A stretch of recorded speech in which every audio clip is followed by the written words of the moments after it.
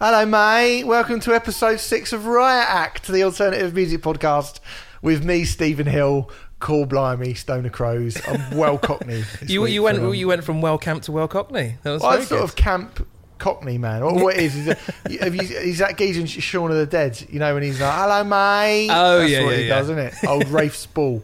Before Spall. he was famous and thin. Hello, Renfrey Deadman's here with me as well. Hello. As per. That's per. Yeah, this is episode 6 of Riot Act. Shout out Musicism. The lads over, you should know the drill by now if you've been listening to the podcast from year 0. We're very happy to be part of Musicism. Go to musicism.net. You can get all of the courses that they do there. For people who want to be singers, they got you sorted. For people who want to be guitarists, they got you sorted. If you want to be a knob twiddler... I think they should rename it to Knob Twiddler. I wish they would. It's got very carry on already. Oh, no, it has. How far are we in? Like a minute in, and we've got carry on. That's Oh, very you're good. a minute in. That doesn't even make any sense. Doesn't need to. It's bawdy, isn't it? I'm being bawdy, Lynn. Enjoy it. Musicism.net. That's musicisum.net. Sign up for the courses to be a better musician, although not as funny. I'm being funny this week because... Well, we'll tell you in a minute. Anyway, look, it's $9.99 for the courses, but if you put in the code RIOT, all in capital letters, at the checkout, you get 25% off all of their courses. So shout out those guys, and they're a beautiful, lovely bunch of chaps as well. They are. Yeah. Yeah, Emphasis on beautiful. Yeah, so coming up on the show today, we're going to be chatting about the new albums from Pig Destroyer, Atan, and Clutch. Lovely, lovely, lovely, beautiful, wonderful, perfect Clutch. Yeah. No spoilers. No spoilers. And we're going to be joined by Mr. Andrew O'Neill, the heavy metal comedian. Yeah. Talking about his book, talking about his tour, talking about his love of heavy music, and taking a wry look at the world of heavy metal. And maybe his hatred of Slipknot, possibly. He Yeah, doesn't well, like Slipknot, does he? he called Slipknot my first Fisher Price, my first metal band. But I'll talk briefly about the show. I went to see him do the DVD recording Wicked. of his show at the Underworld the other night. So I'll talk about that later on. Cool. Go to the Patreon page, patreon.com/Riot Act podcast, if you want to help us out financially. Lord knows we need it at the moment, don't we, Renfrey? We were just talking about money before we started the podcast, weren't we? Yeah, my credit card bill has just come through and I don't know how to pay it. Yeah, and I might have to pay to get a tattoo removed soon. So we'll have more on that. Just give us some money, please. And we will give you some shit for it. Honestly, we will. We're going to do the album swap. I want to...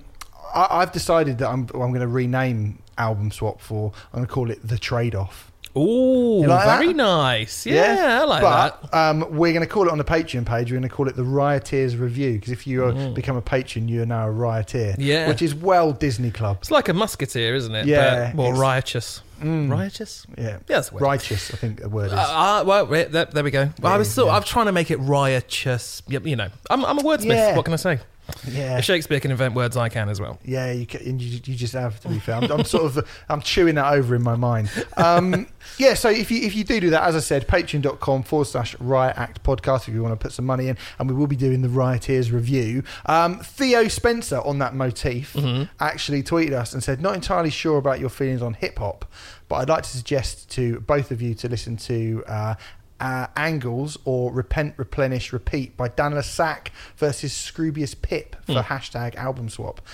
He's just signed up for Patreon, so he will be reminding us. Okay, cool. Put a winking, kissing emoji. Just slightly more flirtatious than I like my online chats to be. Hey, but whatever. If they're giving us money, they can be as flirtatious as they like, as far as I'm concerned. Well, this is one of the things I was going to say, actually, Renfrey, because me and you, and we're sitting down to decide what the kind of the breadth of this podcast was going to be.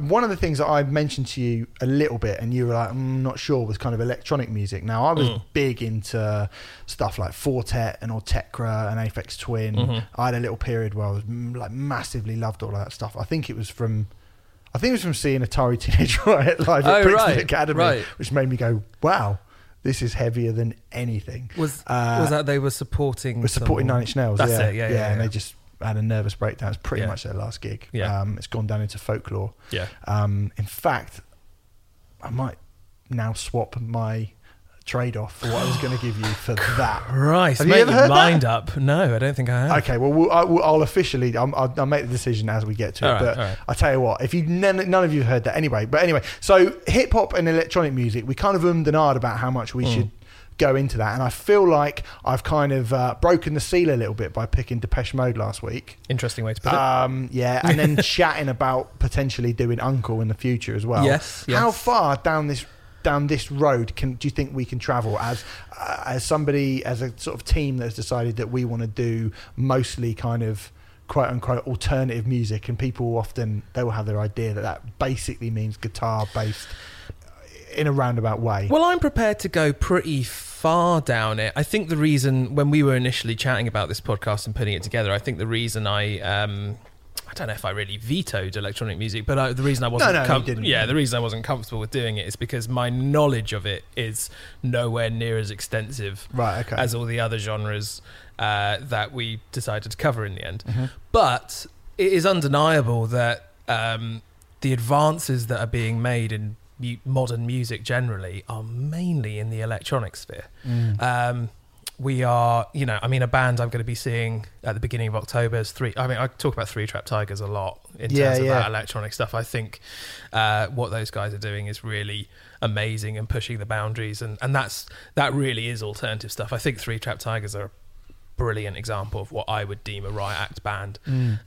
Stuff like Floating, I don't know if you know the band Floating Point. I don't know if it was a guy, Floating Points, who had an album out in 2015 that I listened to a lot, which is I've not heard really weird and really brilliant. And it would be the sort of thing that I would imagine would go down quite well with someone like Arctangent. Yeah, quite likely. I mean when Three Trap Tigers play Arctangent, the tents are always full. They're one of the most popular bands at that festival.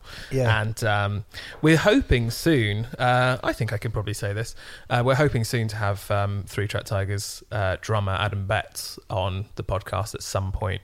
And what he is doing with just drumming, he's literally, I see him as a kind of mad scientist of drumming and music. It's really incredible. I'll save it for when we have him on, but it's really pushing the art form into something that's totally different, and I think that's very important for us to cover. I think we and there's this whole sort of synthwave thing happening, which I think we need to at the very least acknowledge. I haven't fully got on board with it yet. I think you're more on board with it than I am, but I am. Yeah, I think it's decent. I'm into it. I'm not I love it. I'm mad big on Perturbator. I'll tell you what, I can't say what it is. I'm doing something for Metal Hammer with Perturbator, and I am literally, I am so excited about it. Wicked. It's so fucking. I love you, Merlin. If you're listening, for giving me that, it should be so brilliant. I think the Ghost album that came out earlier in the year is great. Yeah. Ghost is in Ghost. Yeah. So Ghost. But what about hip hop? Because you said very early on when we were doing the podcast that you never really, you said if you were growing up as part of the Spotify generation, you were like, I think I would have listened to more hip hop, but you haven't really. Definitely. I probably checked out on hip hop really, I would say, probably about 2004. Right. Okay. So my knowledge of kind of modern hip hop is very, very limited. Yeah. I've recently someone turned me on to Brockhampton, who I think are great. Okay. But apart from that, I'm not so sure. I would say the same. The thing is where I grew up in a small town called Thornbury near Bristol, and the hip hop that I heard was stuff like, I remember listening to 2001 by Dr. Dre once at a party, listening to the whole album and just thinking it was the most diabolically shit thing I've ever heard in my life. Fucking hell. I thought it was terrible. Have a word with yourself. No, it's dreadful. It's just skit after skit after skit. It's rubbish. That is mental. Really? That is. I hated it. Okay. All right, maybe you don't like hip-hop then. Maybe I don't. But having said that, since then, so I think that had a massive effect on me, just going, okay, I don't like hip-hop. And then, embarrassingly, actually, it's probably about 10 years ago now, but I basically discovered Chuck D and Public Enemy. Yeah. And I went, hip-hop can be so much more than what I thought it was. But I feel like that hip-hop isn't always it doesn't feel like it is being aimed at me. Do you No, know what I mean? that's- As a, you know, white, relatively privileged, you know, in the grand scheme of the world guy, I don't often feel like I can relate to it. And that's how I felt growing up, because all the hip hop that I listened to was just referring to stuff that didn't resonate with me. I have learned that hip hop encompasses so many more things than that. But because I didn't learn that at an early age, I never really jumped in. It's funny, like that as a point, I have to say, like I was thinking this the other day because I was watching old fucking Post Malone, the Dido of modern hip hop. As far as like, mate, honestly, if Chuck D and Public Enemy are like Joy Division, then Post Malone is Travis, right? Like, okay. As far as I can hear, and then I've still not heard Post Malone. It's just a bloke like sort of eating Rice Krispies through a straw while some fucking sort of moaning to himself. It's rubbish. It's middle of the road shit. Is what it is. Okay, it's really, like I say, it reminds me of like hip hop now is so big that of course mainstream shite is gonna fucking ruin it. And it's crap. It's fucking crap. I don't. If it makes me sound old. I mean, I think that whole thing of like, wow, you are this, so you don't understand it. Well, I'm not a Jamaican in the 1970s, but I still understand Bob Marley. Sure. And I'm not a fucking hippie in the 1960s, but I still understand the Doors. Like, I don't think that to me is not, you're old, you don't. No, that's not an excuse. I'm afraid that's not an excuse. Like that's an absolute cop out when people say shit like that. And I think I am perfectly capable of understanding. Like I say that I haven't listened to hip hop. Like I sort of in the last year or so, I've gone right back and listened to grime from sort of 2008, 2009, 2010. I don't really like it. I haven't really liked anything I've heard recently. And I have to say, look, I've just Googled it. Distraction Pieces by Scroobius Pip, which came out in 2011. Yeah. That is a fucking brilliant record. That is a brilliant record. That is one of the few sort of hip hop albums that I do remember getting. Again, like, I mean, he's a white guy from Essex, so maybe totally. I do get that more. But I feel like, when I listen to Jurassic 5, or if I listen to Dilated Peoples or The Far Side, or or the stuff that I really like, because I always liked that more than I liked Wu-Tang Clan. I love Wu-Tang Clan, and even the like super angry hip hop, like I never really got that much into Tupac or Nas. I have massively got into Nas, and I think obviously like Notorious B.I.G. I think is probably my favourite ever rapper. He's amazing. But yeah, I think I wonder if it's that feels like there's got a lot of crossover, whereas a lot of hip hop now doesn't feel like it's got massive crossover with rock music. I don't know why. No, sure, yeah, you can imagine. I mean, I could imagine Busta Rhymes like being in an incredible like new metal band at that time that he was doing that sort of thing. I remember like listening to a Busta Rhymes record when I was younger and just thinking, wow, this is actually really amazing. I think in terms of just going back a little bit in terms of like feeling like it's music that you can relate to. I understand your point, re Bob Marley and the Doors and stuff, but I feel like hip hop. So if you look at the history of music, and this is just my take on it, bearing in mind that I'm fully admitting that I don't know loads about hip hop. So, but I think rock and roll music came from black people because of blues and stuff like that, and then it was appropriated by Elvis Presley because he was white and he could shake his hips.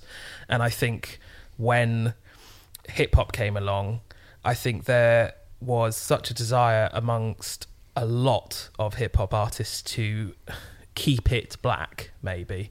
And I mean, neither of us are experts in this, not being black, but I wonder if a lot of hip hop, not all of it, but a lot of hip hop is so centered around sort of black culture and black lifestyles and stuff like that, that growing up, the stuff that I listened to, I didn't feel like there was a way in for me. And that was probably just down to, because I feel that's the case with most what I would term commercial hip hop. You know, I just don't feel like I can relate to it at all, because it doesn't feel like they're talking about my experiences in any way, shape or form. You know, I grew up in a relatively nice historical market town. You know, I mean, it was boring. It's fun, like, it's funny you say that, because that's how I felt about Motley Crue. Oh, right. And bands like that. Yeah. I was like, this says nothing to me at all. And I at least, you know, I used to listen to, I remember seeing Ice-T on the chart show. Okay. And being like, and actually, do you know what? I had Funky Cold Medina by Tone Loc on 7-inch when I was at primary school. Yeah. Real recognise real. So I always really liked the kind of the sound and the approach of rap music, like loads. And I remember seeing Ice-T and just being like, that guy's fucking cool. And I must have been about 11 or 12, seeing it on the chart show and being like, that's fucking brilliant. And I kind of liked rap music before I liked hard rock music, I think. I was really into sort of Madness and U2 and kind of crappy, like, I don't know, crappy kind of 80s rock bands. I like stuff like Simple Minds. Oh, right. I mean? Yeah. So I like that, but then I also liked... That's the tattoo you want to get removed, right? Yeah, right, yeah, definitely. Yeah. No, it's a big country tattoo that I've got.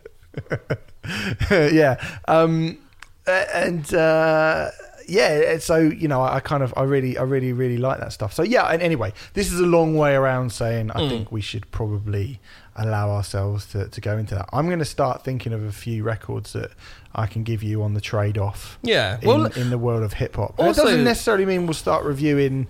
I mean, I have really got nothing to say about a lot of those. No, neither do I. And 6ix9ine and everything. And everything I am saying. Lamone? Post what? Sorry? Post Malone. I said Post Lamone. Oh, well, that would be a good end of review, wouldn't it? Like I say, almost everything I'm saying about hip hop comes from a place of total ignorance. So if people feel like I'm totally off the mark or wrong, then please let me know, because I'd rather be educated on this than not. But yeah, that's been my feeling with it growing up, I think. So although it's interesting, I have actually seen Dan Lasac live twice. Actually, I saw him at 2000 Trees and I saw him at Wembley Arena supporting Frank Turner. Wow. And I really enjoyed it.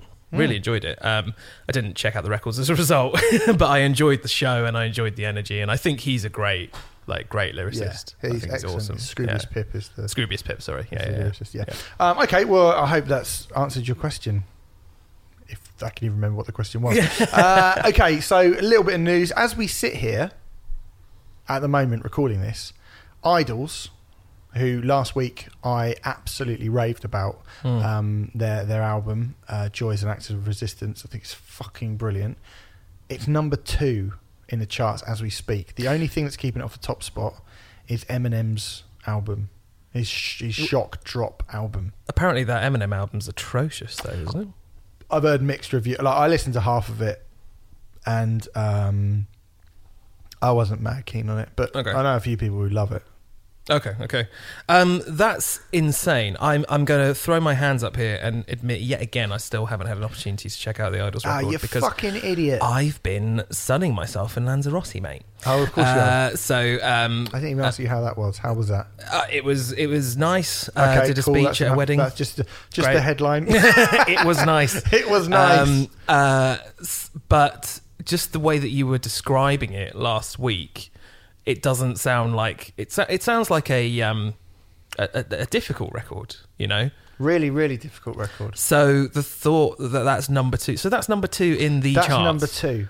That's amazing. That's Eminem and How has that happened? Are they on a major? They can't be on a major, are they? I don't think they are on a major. What are they on then? I think it's. I feel like, you know, it's weird because the NME have picked up on them. Oh, and right. the Enemy should be picking up on them. Right, okay. And the Enemy haven't really picked up on a guitar band for a long time, other than maybe like Slaves. I know Sleaford Mods have been mugging off idols on Twitter today. Oh, really? Feels a little bit. What did they say? They're kind of subtweeting, like, you've copied us. We'll be reviewing the Sleaford Mods album next week, so you can be able to see what we think about that. I think it's an amazing. Like, I knew there was a lot of kind of excitement around them, but the idea that they're number 2, I mean, I don't think they're going to end up. I mean, this is the midweeks. This is the midweek charts. So I would be surprised if they finish in that position. But I mean, if they get in the top 10, that's still a major result, isn't it? Yeah, really, that's really incredible. And I think they were on ITV, and I saw a little piece of them on ITV. The NME had picked up on them. I think they played the Earache stage at Boomtown, so they're very, very definitely a part of world. Punk rock. And I just think it's great. I think it's really good. Like, that's exciting to me. Right, I'm absolutely absolute promise. I'm going to absolutely go in on that, and I will give my solid opinion next week. Yeah, it's really good. Not a proper really, review, really but opinion. So that's good news. Bad news is, as a trade-off, it's probably worse news than the good news is good. Arcane Roots have split up. You were talking about Arcane Roots very highly at the Art Tangent review. You love them a lot. I have to be honest, they kind of were always a band who were flittering around for me until I heard Melancholia Hymns, which, if that's the album that they sign off on, it's a fucking great album to sign off on. Brilliant record. They're releasing an EP. And they've got an EP coming out, this is absolutely tragic as far as I'm concerned. I think Arcane Roots started out as a pretty amazing band and were just getting better and better and better. I actually went back and counted up how many times I'd seen Arcane Roots over the years. I've seen them 19 times over, I don't know, 6 years or so. And they were just, that Arctangent show that I saw was probably one of the best times I've ever seen them. They played Heaven earlier this year, which is one of the best gigs I've been to this year. And they were just constantly, when they first came out, they were constantly compared to like early Biffy Clyro style stuff, which was, fair to an extent, but what they have done since then, trying to move further away from that, bringing in sort of electronica influences and Sigur Rós influences and stuff like this, they're artists, they're proper artists, There was 4 years between their debut album, Blood and Chemistry, and Melancholia Hymns. And who takes 4 years between first and second record?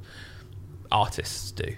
People who genuinely fucking care about the music. But the problem is, in this society of like wanting more immediately, as soon as possible, is no one's patient enough to wait for that sort of shit. And it's fucking annoying because good art takes time. And I'm just fucking livid, actually, that they never got the support that they deserved. I mean, in my opinion, a band we wang on about all the time, Black Peaks, right? Yeah. One of the best bands in the UK, right? Mm-hmm. Yeah, I love Black Peaks. I would say Arcane Roots are on a par with Black Peaks. In fact, I probably slightly prefer Arcane Roots. We are talking about one of the best British bands, one of the best bands, one of the best new bands of the last 10 years, full stop, as far as I'm concerned. And, the press just brushed them off a lot. It wasn't until Melancholia Hymns, it wasn't until, I think Sony signing them probably made people go, oh, I suppose we need to pay attention to this. But, they were brilliant from the start, from the very get-go. And I don't know I do know the guys. I don't know the reasons. I probably wouldn't share them even if I did. But I think it's absolutely tragic. And I'm sure that, I know that they've had it hard. I know that it's been tough for them, and they're incredibly ambitious, like ridiculously so. And it felt like they were just about to break through as well. That's the really irritating thing. This is the odd thing. There's been a few of these, isn't there? Heck. Yeah. Obviously Heck were Baby Godzilla, and there was a whole shitload of hype behind them, and then they became Heck, and everyone sort of ignored it, and then they brought out this fucking amazing album. Incredible record, and then they were gone. Let Live are the obvious ones.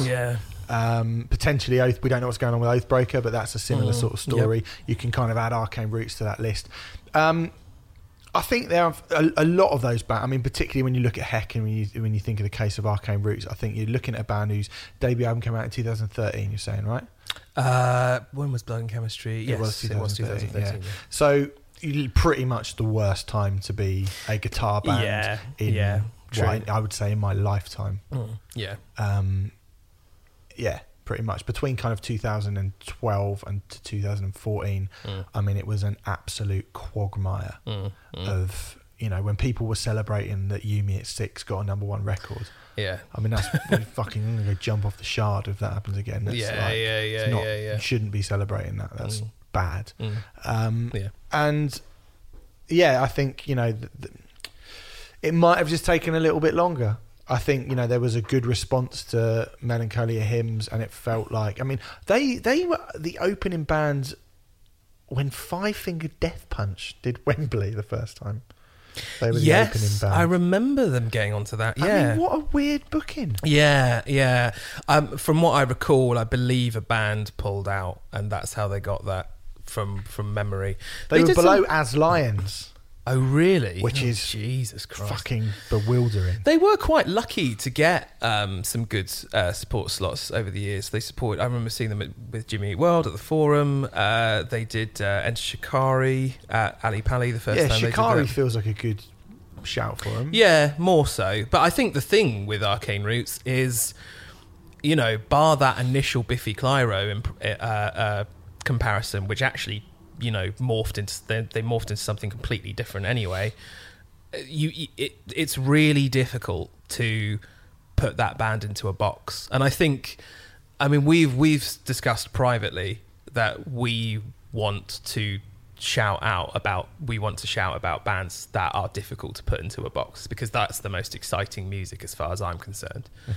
But when it comes to writing about music and selling music, music that can be boxed in and genrefied and all that kind of thing is the most interesting and easy stuff to sell for labels or for magazines or blogs or whatever, and it's a real tragedy, because that's the music that's least interesting. I mean, Spotify at the moment are tightening up their genre rules, so you have to fit into certain genre categories, and it's like, I don't know what, if you consider Arcane Roots' entire discography, I don't know what you would call them. Yeah, like I could genreify them album by album, but I couldn't do it across their entire discography. It's too broad. And they're about to release this EP. They're about to release next week, which hopefully we'll talk about next week. It's pure electronica, basically, like even more so than Melancholia Hymns, and they just it's true artistry, and that's what we should be celebrating, and that's what is suffering at the moment. And with all those bands that you mentioned, it fucking sucks. Yeah, it's a bit of a shitter, I have to say. So R.I.P. Arcane Roots, and we'll talk about the EP next week. It's funny you talk about that, because The Trade-Off, as I've renamed it today, I think is relevant to what you were saying about bands being their own thing, because we'll do that one second. Actually, you gave me Young Modern by Silverchair last week, and I gave you the self-titled album by Beats the Hell Out of Me. Now, just as a little reminder for y'all, that's Fred Durst. It's funny. Yeah, that was a bit of Fred Durst, wasn't it? I'd never heard of this band when I gave them to you. Someone basically flagged them up and went, Ross Robinson produced this band after the first Korn album. And I went, no. And it's called Rolling Thunder Music, straight after he did the first Korn album, by this band Beats the Hell Out of Me. And I went, oh. And I couldn't find the album anywhere. So I was like, well, fuck it. I'm interested in this band now. Yeah. So I gave you the self-titled debut album by them from like 1994. Yes, February 22nd, 1994 is when it came out. So, this is new to me as much as it is to you, to be perfectly honest. Yes, it is. Yeah. So, but it's your album that I gave you. So what are you saying? It is. I really like it. It's I good, isn't it? really like it. And yes, in terms of not being able to put bands into a box, this is a perfect example. The bands that I listed as I was listening to it, I heard bits of Quicksand. Loads of Quicksand. I heard bits of Fugazi. Yeah, bit of Fugazi. I heard bits of Life of Agony. Yeah, a little bit of that. And they actually remind me of this band I think you're aware of, a Brighton band called Broker. Yep. A more modern band. Yeah, I like that band. I mean, Broker are another perfect example of a band that you can't put into a category, I think. But yeah, I mean, really, really interesting band. Beats the hell out of me. I don't know exactly how to describe them, though. Helmet with Henry Rollins on vocals? Yes. I'm so glad you said Henry Rollins, because I was thinking, like this guy is Henry Rollins. It's got, like... It's, for me, I listen to it and I think you will have to be of a certain age to really appreciate this, I think. Yeah, because quite likely. It sounds really 90s. Yeah, it does. And it sounds really like early to mid 90s. The production is 90s as fuck. Yeah, the production's 90s as fuck. And that's why I would be interested to see what Ross Robinson did with them. I'm genuinely considering ordering the CD off Amazon, because you can get the CD for like 8 quid or something like that. So I might actually buy the Ross Robinson produced one, because I really want to. I really want to hear what Ross Robinson does with this. That was their third album, I believe, the one Rolling Thunder Music. So this is the debut record. I just picked it because we picked something. I'm under the impression this is their second album, actually. Oh right, okay. Although it is freaking hard. I mean, it's really hard finding any details out about this band. Yeah, I know that they're from Texas and they sound like they've got that kind of, like you say, Quicksand is great, and Helmet particularly, I think, because it's a lot more chug. Prong as well. Yeah, like Prong, all of those bands. If you think of all of those bands that were kind of alt metal. Yeah. In the sort of the 93 to 95. Yeah, that period. Incredibly broad umbrella of alt metal. Yeah. Which is basically a genre where you go, oh, we don't know where to put this. Let's just put it in alt metal. Yeah, and so they got that kind of alt metal sound and the kind of riffola. I think there was someone was saying they were like a stoner band, so people were comparing them to like Caius and stuff, and to me there's nothing to do with Caius. I would be I would freak out if I was smoking a joint and listening to this record. Yeah, because it's so fucking angry. Yeah, really like angry. Dude, I mean, the Rollins comparison, he sounds a bit like Rollins in terms of his actual cadence. And very much his tone and his like. Yeah. But for me, where the Rollins comes in is when he's just like, just so angry. You can see why this appealed to Ross Robinson, especially straight after doing Korn. Yeah. You can see, like, it doesn't, this particular record that we're talking about wasn't produced by Ross Robinson, and it doesn't sound like a Ross Robinson-y record. I mean, we'll find out if the third one does. But you can see why he was interested in taking them on and producing them, but it actually sounds more like latter day Ross Robinson. It has more in common, I should say, because I don't think it sounds like latter day Ross Robinson produced stuff, but I think it has more in common with the latter day stuff than the Ross Robinson stuff that he's known for. When you say the latter day, you're talking kind of what he's done with Cancer Bats recently and what he did with Red Fang. I'm actually thinking more sort of 2003, 2004, so maybe Blood Brothers, and I mean, I hear some Glassjaw in it, certainly in the Anger. Yeah, I mean, I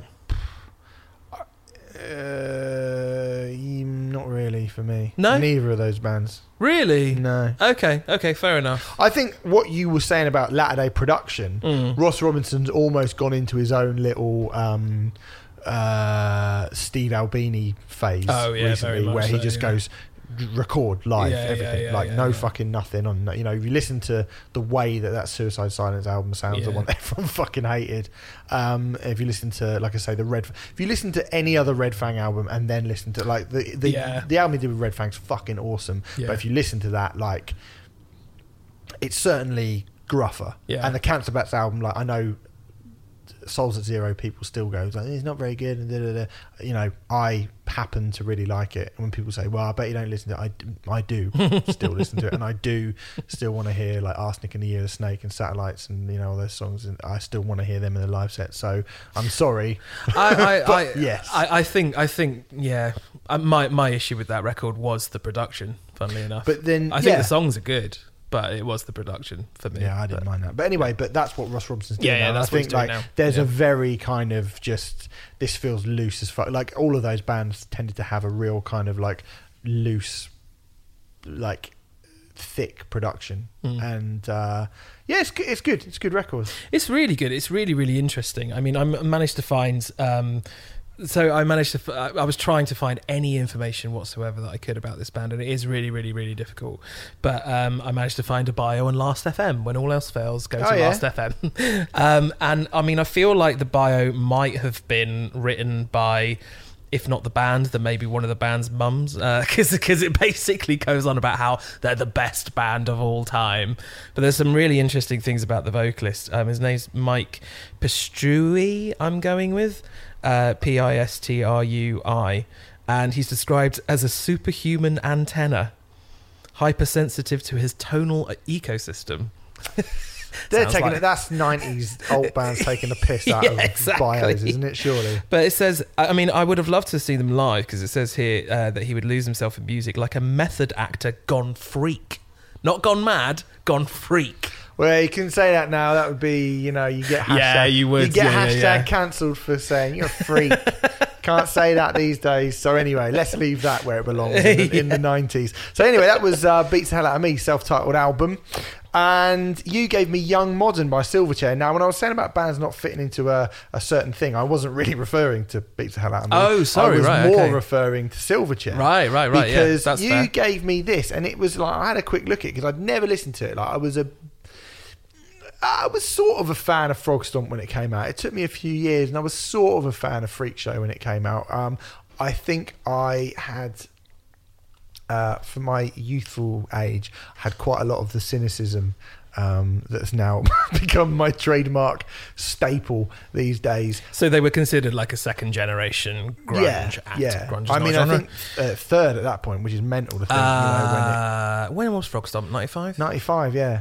But then I think people said Stone Temple Pilots were like second generation. Yeah, fair play. Pearl Jam and Stone Temple Pilots got a load of fucking shit from Mudhoney and Tad fans back in the day. So when it got to like Everclear and Bush and Silverchair, and then particularly when it got to stuff like Days of the New and Creed and Stained and all that lot a few years, and Puddle of Mud a few years later, like, you know, the fucking knives are really out. And I think Silverchair, I've kind of fallen in between the cracks, where these days I think proper old school people would be like, nah. And the people who just hate Creed, like, I mean, fucking hell, you can't. It's hard to hate Silverchair when you've got fucking Nickelback right in front of you, Clay, right? Surely. But it was a rare one because it was kind of the Reformation comeback album, wasn't it? So they went on a hiatus of sorts after Diorama and came back. And usually, when a band does that, I've been saying for years, you kind of go, we'll just do the thing that everyone knows us for, and that will be that. You attempt to write a best of yeah, your you kind of dip your toe back in and go, hey, remember us guys? Whereas this actually is one of the rare occasions where it does feel like a continuation of their career. It's funny because you were like, it's very, very different. I feel like, having listened to it and having listened to their back catalogue, I kind of feel like I would have seen this coming. Really? Because, I mean, you know, when you wouldn't have seen it coming in the Frog Stomp days. Absolutely like, not. Not a chance. No. But even on a song like The Door on Freak Show, there's a grandeur to it that is not just typical like grunge fare. You know, it's got that kind of Eastern tinged guitar parts to it. And when you get to sort of Anna's song and Emotion Sickness on Neon Ballroom, then really that to me, there are almost sort of two different Silverchairs. Like after Freak Show, it's like the old Silverchair was gone, and this, you know, there's kind of grungy kids playing this sort of like metaled up hybrid of Pearl Jam and Nirvana, basically turned into I mean, I remember seeing them at Reading, and Daniel Johns was wearing a sparkly silver like jumpsuit and had like his hair with glitter in it, and he was like this kind of androgynous pixie character, and it was all very kind of, it started to befit the size of the band that they were. So I feel like had I have paid more attention to Silverchair continually throughout their career, I don't think this would have sort of sideswiped me as much as maybe you thought it would have done. It's when it came out, it sideswiped me. Did it? Big style. Yeah. And I was one of the few people... Well, no, not one of the few people. I mean, Diorama was really quite savaged when it was released. I think it got 2Ks in Kerrang, which is so absurd. I mean, listen to Diorama and the invention that's going on that record. It's a record just recorded with a symphony orchestra. It's fucking amazing. But then I think, this must have come 4 or 5 years later. And initially, it was so different... I really didn't like it at all.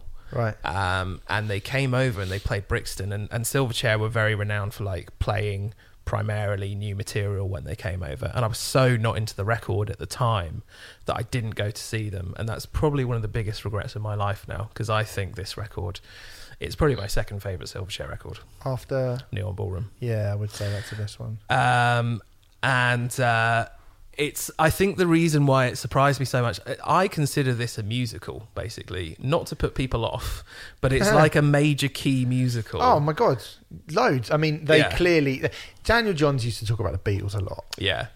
And he clearly loves... And I read one of the reviews that was saying it's kind of like an alt-rock Sgt. Pepper's, and it compared it to Sgt. Pepper's a lot. That's a great show, and actually. I think, I was like, I can definitely hear that. It's like across the world... It's pure kind of Beatles, like bump, that. I'm not going to do it, but anyway. But it's really great. Like, it's a genuinely like a return to album that is genuinely great, which is a continuation of the thing that they kind of always said that they wanted to be. Yeah, I think this album's wicked. I mean, I was quite shocked by some of it when I think of like because I do tend, if I listen to Silverchair, to listen to Frog Stomp because it was the first one that I listened to. I do tend to go for that quite a lot. Just to quickly interject there, if no one's heard Silverchair, have a little listen to Israel's Son or Tomorrow from Frog Stomp, and then take a moment and reflect on the fact that they were 15. I know, pure massacre. Fucking hell, they were 15. They were, so even if you do think it's like Nirvana ripoff or Grunge Light or whatever, what were you doing when you were 15? Exactly, they were 15 years old when that record came out. So they were 19 when Neon Ballroom came out, which is a fucking masterpiece. Insane. Yeah. So sorry, carry on. Yeah, I mean, I was shocked, but not massively so. And I always thought that like that massive, epic, melancholic, stadium-sized, huge choruses and like full big band thing. Is that somewhere I thought they may go? I tell you what, do you think this is melancholic though? Because I think this is a really happy. Okay, lyrically it's melancholic, but musically, take a song sweet as fuck. Yeah, like take a song like Low. Yeah, like he's saying that he's really, really low and down, but he's singing it in a really jaunty, happy manner, and that's what I fucking loved about this album. I listened to a song like the Man That Knew Too Much. There's loads of Bowie on that. Yeah. And even Prince, like bits of it kind of reminded me of Prince. And I know it got compared to Sgt. I just compared it to Sgt. Pepper's, but that's like I think that's a fair comparison with all three of those artists are off. Maybe not Prince so much, but like certainly Bowie and the Beatles, they sugarcoat that medicine, like with those things. So I think it is kind of melancholic. It's a record that if you were listening to it cursorily, inventing words me, if it was in the background, you might be like, oh, this is a really happy, great, go-lucky pop album. And then you listen to the lyrics, it's like, fuck. Yeah. He's a troubled guy, Daniel Johns. I looked at what he's doing now, and he's a troubled guy. It's actually pretty sad to see. Yeah. I wondered after listening to this, do you know what, it hit me? Because it's funny you say that about they were 15 when Frog Stomp came out, and everyone was like, they got some real shit. They really did. Absolutely like dog's abuse when they were 15-year-old kids. Do you think those people who just called them teeny Nirvana, like wannabes, ever backtracked or apologised for any of that when you hear a song like Emotion Sickness or any of the songs on this record? No, do you think any of those people, like we as much as I love Alice in Chains, and I do love Alice in Chains, as much as I love Soundgarden, and I do love Soundgarden, their new material was just them plodding along, like Rainier Fog, which we reviewed last week, which is a good record, and I've actually listened to it a couple of times since, and I like it. Yeah. Not as much as I like the majority of their back catalogue, but I still think they're good songs, but they're good songs that sound like Alice in Chains songs, basically. Whereas Silverchair, this does not sound like, and it's very, very ironic to me that a band like Silverchair, who were like destroyed in the press, and were completely belittled as kids at school, for just trying to be like, ultimately what was the biggest influence in music, full stop, in the world at that point. At Frog Stomp time, for being a really good Nirvana copycat. Yeah, for being a really good... At that point. You fucking... people literally like, I hope they fucking die, all this shit. When they were kids, to then you fast forward 12 years to this record, and does anyone ever go, we got it pretty wrong about Silverchair? Never. No, never. And I think they're kind of... often sort of laughed at and mocked and stuff like this, but still, again, we were talking about artists earlier. Daniel Johns is a fucking artist. How the fuck have, again, man, I love Soundgarden and I love Alice in Chains, but this is the attitude that really pisses me off, that they are, because of how great those first few records are and because of when they came out, they're allowed to just kind of basically plod along. Like, I'm not saying Alice in Chains are plodding along. I'm not saying out. Obviously, Black Gives Way to Blue is incredible record. Yeah. But it does just sound like Alice in Chains. I think that's a bit harsh with Soundgarden, because if you go Ultra Mega OK to Super Unknown, even they sound like a different band. Well, I'm thinking more of from Super Unknown onward. I think I love Down on the Upside, but it's still more of the stuff in it. Like Blow Up the Outside World is just going Will Wright, Black Hole Sun again, and then King Animal's pretty bad. I don't like King Animal anywhere near as much as Super Animal or Down on the Upside, but I actually think it's okay, that record. But I don't like it at all. I think that's a little harsh, but yeah, fine. But on Down on the Upside? Yeah, I think. How is that stylistically any different from? Like, I'm not turning in terms of how good the songs are, but save for a little bit of mandolin on Ty Cobb.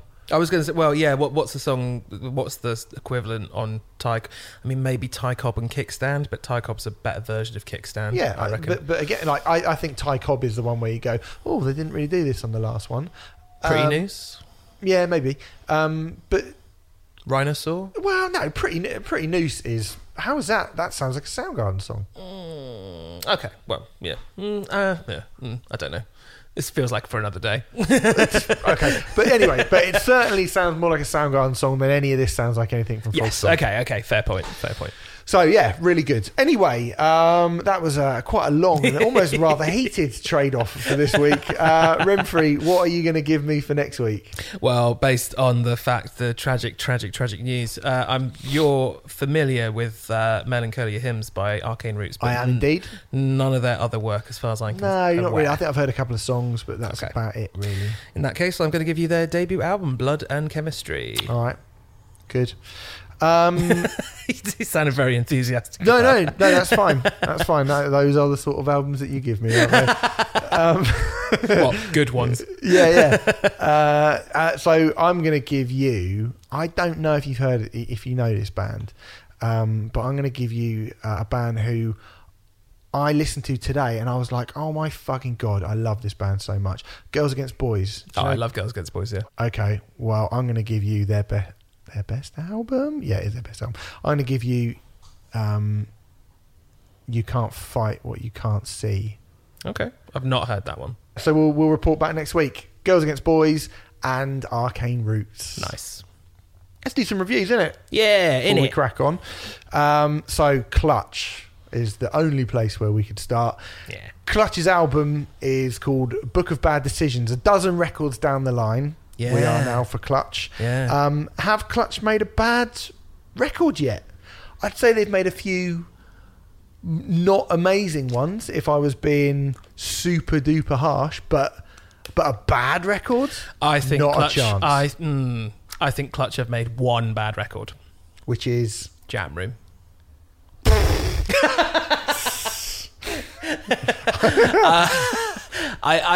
There are the songs that are good on Jam Room are great, but it's too wanky for me. It's only about bloody 25 minutes long. Yeah, half an hour long. There's about 4 fucking rages on it. Hey, mama. Not having that. That's a very good Fallon. Well, sorry, that's how I feel. Okay. But Jam Room is the only record that I would say is a bad record from Clutch. Well, in my opinion. You're wrong. They have dipped a little and then risen a little in terms of quality over the last decade or so. I think happens to the best of us. Yep. After Robot Hive Exodus, which is great. Yep. I wasn't as keen on Bill Street. I'm not. And then Strange Cousins is probably, that's my least favourite. Strange Cousins from the West. Okay. Is my least favourite. But I quite like it, but I understand why people say that. Yeah. But then Earth Rocker was great. I love and Earth Psychic Rocker. Warfare might just be the silver in their catalogue to Blast Tyrant's gold. Wow. On reflection. For me, it's Earth Rocker, but yeah, fair play. I think Psychic Warfare is massively stepping up. I like Psychic Warfare a lot. It's fucking awesome. It's all about, we should have a big Clutch off one day, because really? we clearly both love them, but have very different opinions. Yeah. So anyway, for me, Psychic Warfare might get the silver medal.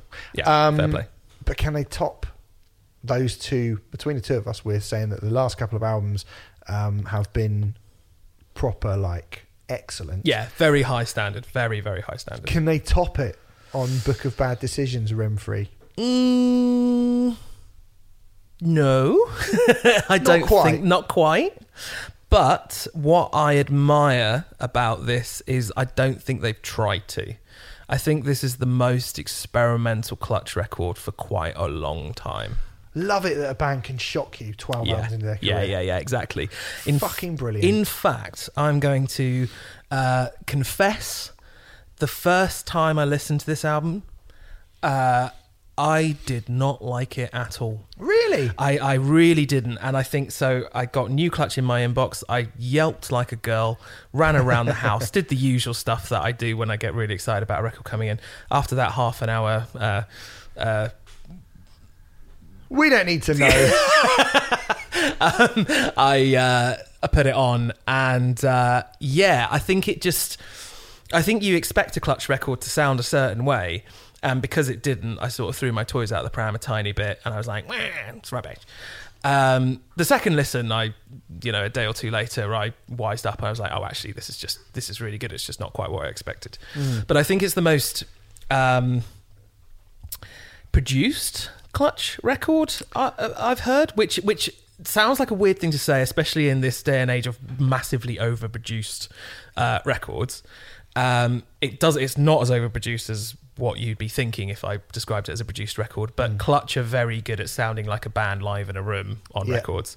And there's quite a lot of, it starts with like these weird kind of electronic pulses type thing, and I was like, what? This doesn't sound like Clutch to me. And it was just all a bit, but now that I know that that's what it is, I've really grown to love most of it. Well, they've always kind of played with Hammond organ, harmonica, and those kind of more traditional instruments. Yes, sort of particularly during the kind of Robot Hive, the blues period Beale, the real bluesy period, and like Strange Cousins. I was talking about that kind of bluegrass period. But they feel like live instruments, whereas it's really subtle and it doesn't happen very often. But there's teeny bits of sort of.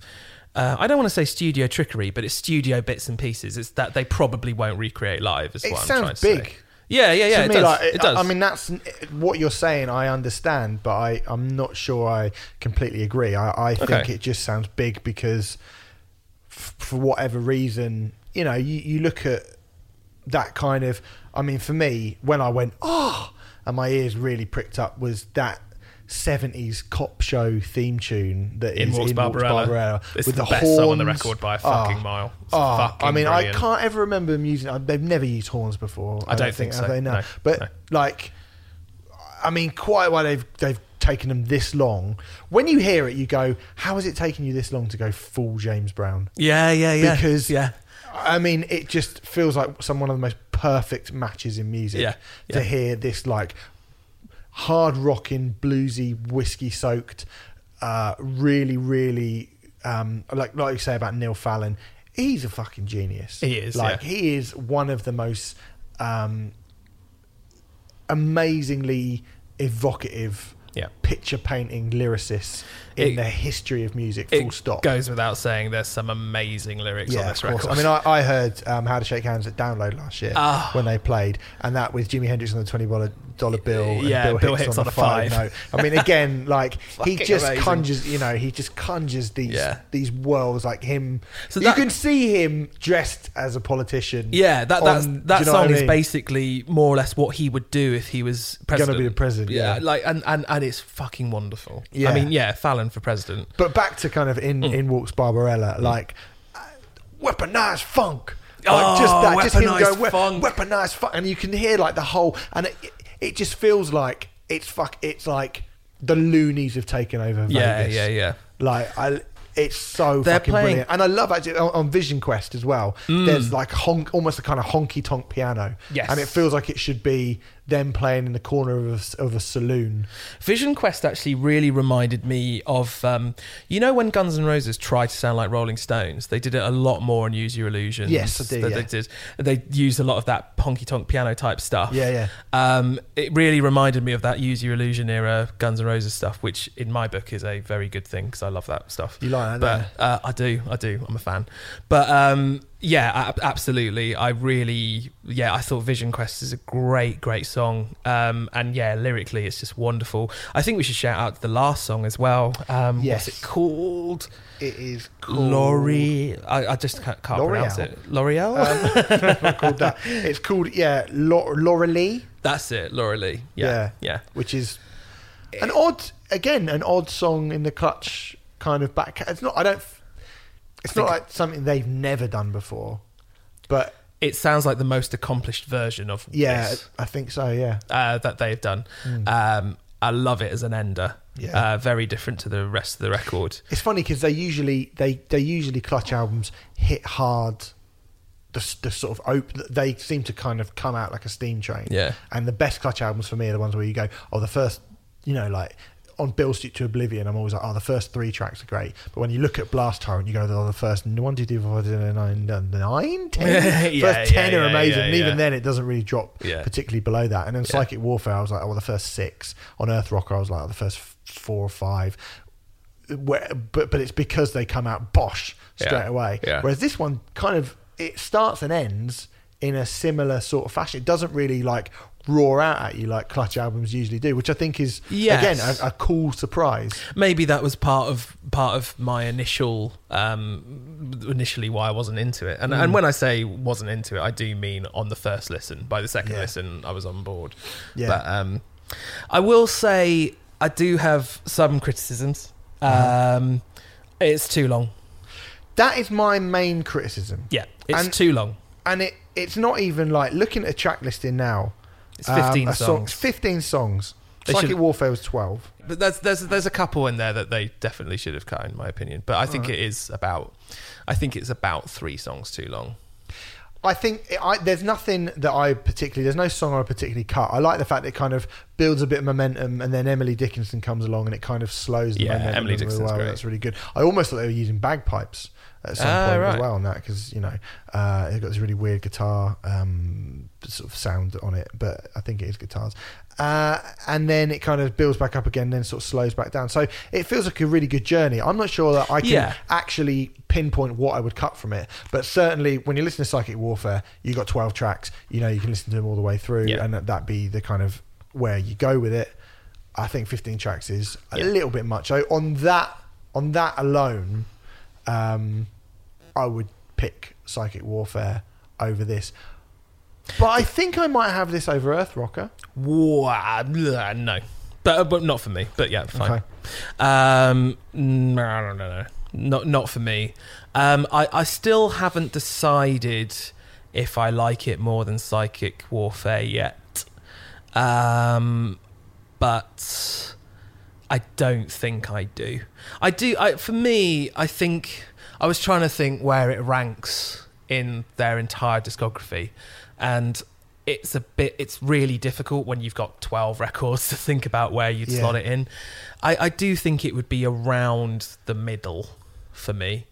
But yeah, I think that's probably fair. But we're talking about Clutch here, who the lowest is an 8. The lowest Clutch album for me is an 8. Well, you don't like Jam Room. I don't like Jam Room. I mean, I'd probably give Jam Room a 6. Steve looks very offended right now. No, it's fine. He looks very, very upset. But everything else would be at least an 8 for me. Yeah. If I had to give a mark out of 10, it probably would be an 8 for me. But it's Clutch and they're fucking great. I mean there's a sort of hot bottom feeder. Yeah. Is, the lyrics are how to make crab cakes. And if that was in the hands of any other lyricist who wasn't Neil Fallon, you'd be like, what the fuck are you going on about? Just talking about a recipe to make crab cakes. But it's genius. It sounds fucking brilliant. Yeah, he's great. And Neil Fallon is all about delivery. I mean, well, he is lyrically amazing as well, but it is his delivery that really sells what he's doing. Yeah. If you think back to Texan Book of the Dead, ting tang, walla walla, bing bang, and all that sort of shit, it's fucking amazing. Yeah. Clutch are unique and they're brilliant, and you need to listen to this record because it's Clutch. Is it the best Clutch record? No. Is it the worst? No. It's a decent Clutch record, and it's great that they've experimented a bit and it's a bit different. I'll tell you what. When people go is it the best? No. Is it middling? No. Last week it was a bit would you go back to Alice in Chains record? Yeah, probably a couple of songs and blah blah blah blah. With Clutch, yeah, I have been as well. Actually, to be fair, but with Clutch for me, there is no doubt in my mind that I will go back to this record. Oh, I'll be going back to it, because I go back to every Clutch record. Yeah. So they're just better than most bands. So there you go. That's Book of Bad Decisions by Clutch. I mean, if you're not on board with Clutch at this point, then you've got real problems. Real problems. The next album comes from the delightfully entitled Pig Destroyer. Pig Destroyer. Who are one of those bands that people like to go, when you tell them that you like metal and you tell them you like bands like Pig, they go, oh, Pig Destroyer, what's that? Oh, God. So, yeah. Do you want a fun little Renfrew fact here? Go on. Pig Destroyer are the first grindcore band I ever heard in my life. Oh, really? Yeah, I was working at Virgin Megastore and Prowler in the Yard came in. Well, let's get this out straight away. So the new album's called Head Cage. It's the 6th full-length album. They pretty much, for my ears, were one of about 3 or 4 bands who basically have perfected grindcore. Yes. With Prowler in the Yard, that was 2001. Prowler off the top of my head.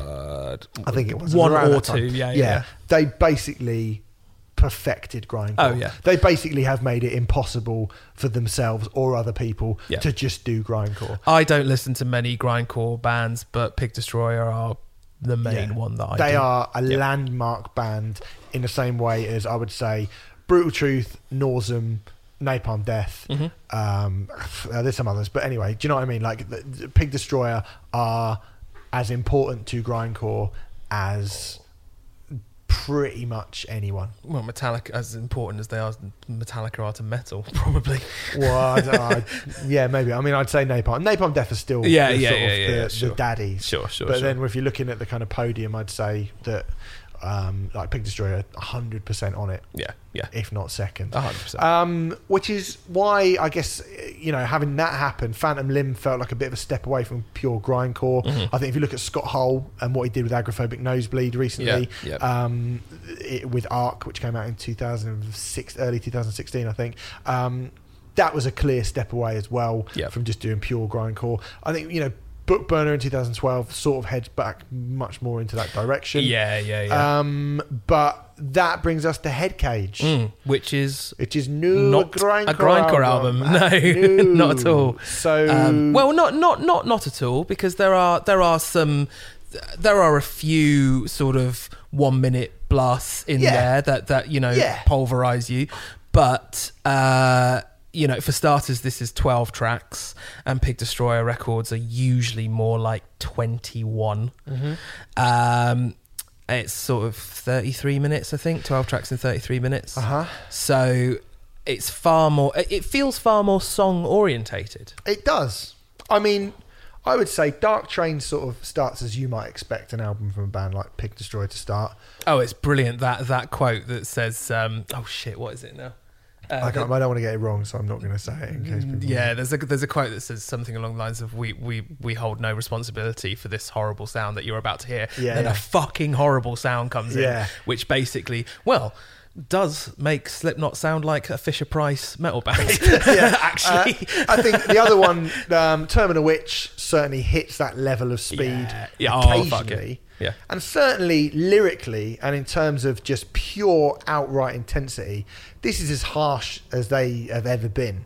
Yes. But there's so much fucking groove on this record. Yes, groove. Yeah. I was like... so much. There's shed loads of groove on this So I wonder if this is to do with the fact that this is their first album with a bassist.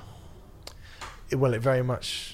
Probably is. Yeah. So this is their first album with John Jarvis in the lineup. I believe he actually joined in 2013, I think. But this is actually the first album they've recorded with him in the band. And it seems to have had a really profound effect on what they're writing and what they're doing. I mean, there's I could hear bits of Pantera in it. I was going to say... Bits of Lamb of God. They're both of those, not a million miles away from Lamb of God and Tranquil era Pantera. I mean, I reckon... it seems like a mad thing to say about a band like Pig Destroyer, but do you reckon fans of kind of straight up metal could get on board with this? Because I feel like...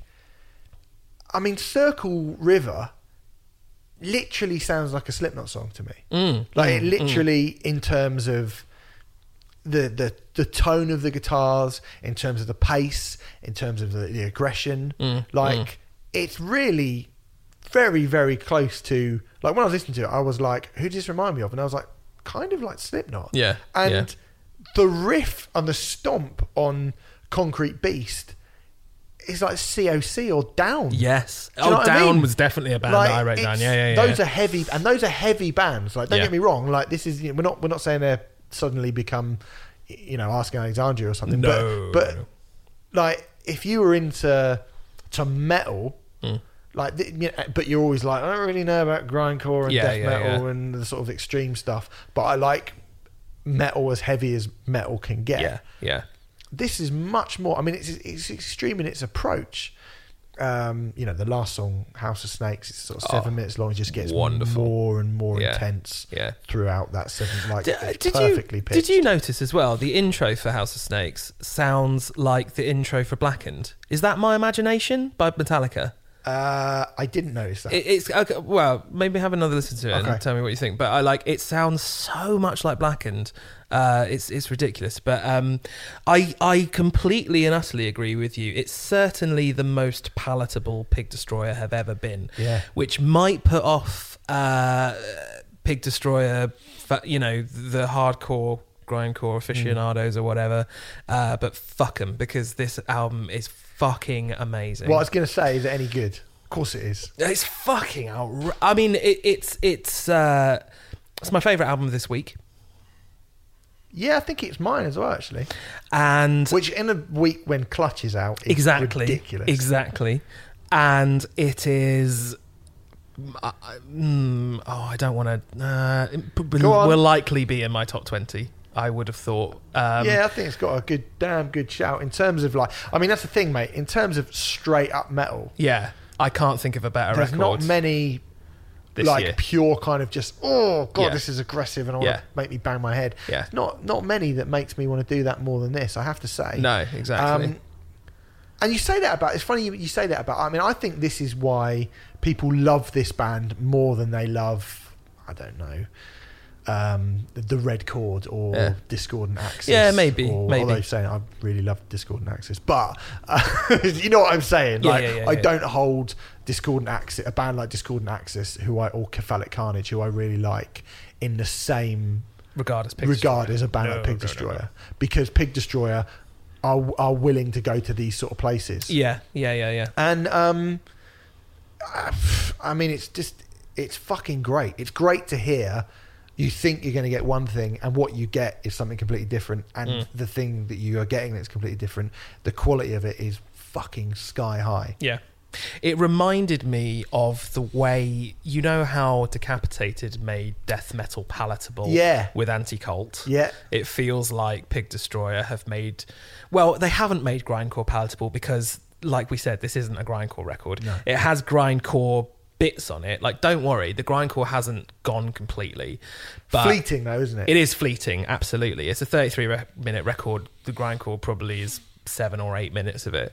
But what you're left with is fucking brilliant, interesting, great, groovy music. Yeah. I definitely think... All right, Austin Powers. It's groovy music, baby. It's groovy. Yeah. So I think... sorry, you totally made me lose my thread. The Spy Who Grindcored me. Yeah, I think this Grind member? Is that the title of this week's show? I'm left with International Grind of Mystery, which isn't as good, but yeah.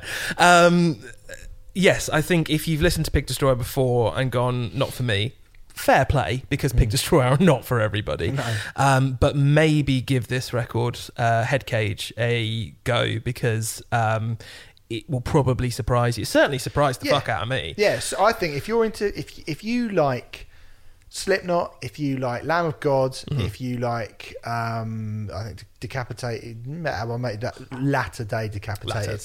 I think if you like we said, Pantera, Trendkill's a great shout as well. Then I think you might just really, really love this record. Yeah, I know I do. Yeah, I absolutely love all those bands. I adore it. I really, really, really, really like this record. It's so there you brilliant. go. That's the album of the week, Headcage by Pig Destroyer. All right.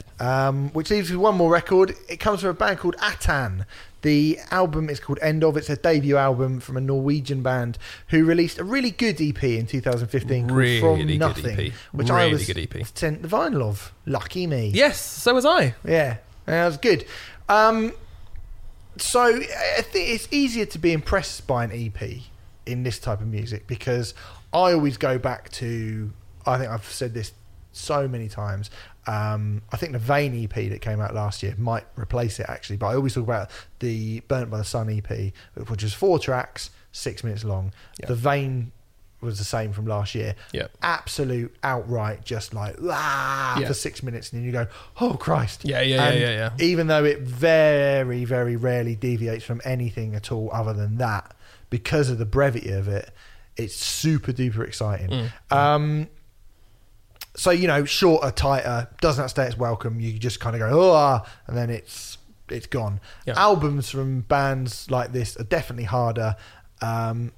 But saying that, I've kind of always maintained, and I've been very open about it, I am a sucker for this kind of blackened, hardcore, metallic crossover sound hybrid. I can't imagine you not liking this record. At all. Am I right? I really like it. Right, okay. I mean, predictably, I love it. Yeah, I actually, but I don't blindly. No offense, I don't blindly love everything in this genre. An idiot like me. But I do think this is a very, very good record. I had to keep reminding myself that it was a debut album. Massive loads of Converge on it. I was going to say, to me, it sounds like Converge mixed with Neurosis, and if that doesn't whet your appetite, then you're dead, as far as I'm concerned. Or you don't like heavy music, which is fine. Which is fine. I mean, I love the vocalist. He's got a kind of, I think they've got 2 vocalists, but the Grady Avenel of Will Haven fame style kind of tortured wail and the dissonance on it. It's bleak, isn't it? It's dark. Bleak as fuck, this record. And, you know, like I think the last track, the title track where it goes full apocalyptic, almost 9 minutes long. That is wicked. Excellent. I've tried this week, because I am such a fucking sucker for this sort of thing, I have tried to be super harsh. Right. Because I don't want to keep coming on and bringing you some black and hardcore band and go, well, obviously I love it and it's great. Because I feel like I'm going to have to learn to be objective, a bit more objective. And I have to say, I wish they'd kind of branch out a bit more, because with the exception of that last song, the title track, I feel like all of the songs are of a similar length. It's 37 minutes long. It's 9 tracks. One of those tracks is a 9-minute long it's ending almost track. 9 minutes. So you got 8 tracks in 27 minutes, right? They're all kind of between 4.5 to 5 minutes long. They all stick to a fairly, I wouldn't say a fairly rigid formula, but I don't think there's a huge amount of deviation terms of the length, in terms of the sound, in terms of how the songs start and finish and how they middle. I feel like those 8 songs, if you like one of them, you'll like all of them. And you may well, if you're not a fucking sucker for it like me, you may well get bored halfway through. I don't agree with that. Okay. I think this is a record of 2 halves. I think it's an unusual record in that the first half is good, but the second half is where it really lifts off. Yeah. Around track 5 or 6, I think it's actually track 6 that it begins to get really good for me, which is it's the song about marrow. What's it called? I don't know. Black Liquid Marrow is what it's called. Has this kind of... There's this bit where it goes all like early sludgy Mastodon, like Remission style Mastodon, in amongst this like bleak blackened hardcore and stuff. And I feel like the second half of the record is the more experimental part of the record, and the more successful part of the record as well. A bit like the Jesus Piece album that we were talking about last week. Actually, very much so. Yeah. I think I prefer this to the Jesus Piece record. I think it's quite hard to say, actually. I think they're both really good. They're both very good. Yeah. Again, it's fucking hard for me to. Yeah. I just like this. One of the best.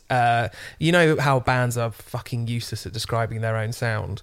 Not in Atan's case. I don't know if you've seen this quote. This is from Metal Hammer, but the bassist once described them as the sound of people sucking the marrow out of their own bones. Fuck. I like that. Isn't that good? I do like that. As a journalist, my job is to to describe how bands sound. Basically like he's put us out of a job. Mic dropped. Fucking all rock journalist. I couldn't put it better than that. So mate, I think this is really good. Yeah. Well, what I would say, if they're listening, I don't know if they are, that last track is fucking brilliant. Yeah, and build on that. Build on that. That makes me think that there is something more than just... Because you look at, Converge and Neurosis are 2 perfect signposts for where to go. 100%. Take more risks. Yeah. Take more risks on the second record and really kind of go for that. And I think that they could be a very, very, very good band. I think at the moment they're a good band, a very good band. But I think... And again, I'm trying my hardest not to just go, he just screams all the way through. I'm such an angry bastard. Because I am, unfortunately. But on that note, if this is their petitioning the empty sky... Oh, no, actually, there was a record before that, wasn't there? Yeah. But, even if it's their, Haystack. Yes, yeah. If this is their debut Converge record, that if this is that, then... This could potentially be a really fucking exciting band. Yeah, we'll have to see. We'll have to see. But it's good. It's good. End of by Atan. Go and have a little listen if you're like me and you just like the sound of people screaming. Bleak screaming. So I went to see Andrew O'Neill on Saturday night, record his DVD for his show, The History of Heavy Metal. Now, Andrew O'Neill is basically become, certainly in Great Britain, the heavy metal comedian. I know there's Brian Posehn in the US. But Andrew has very, very successfully carved a niche for himself through he's not been on...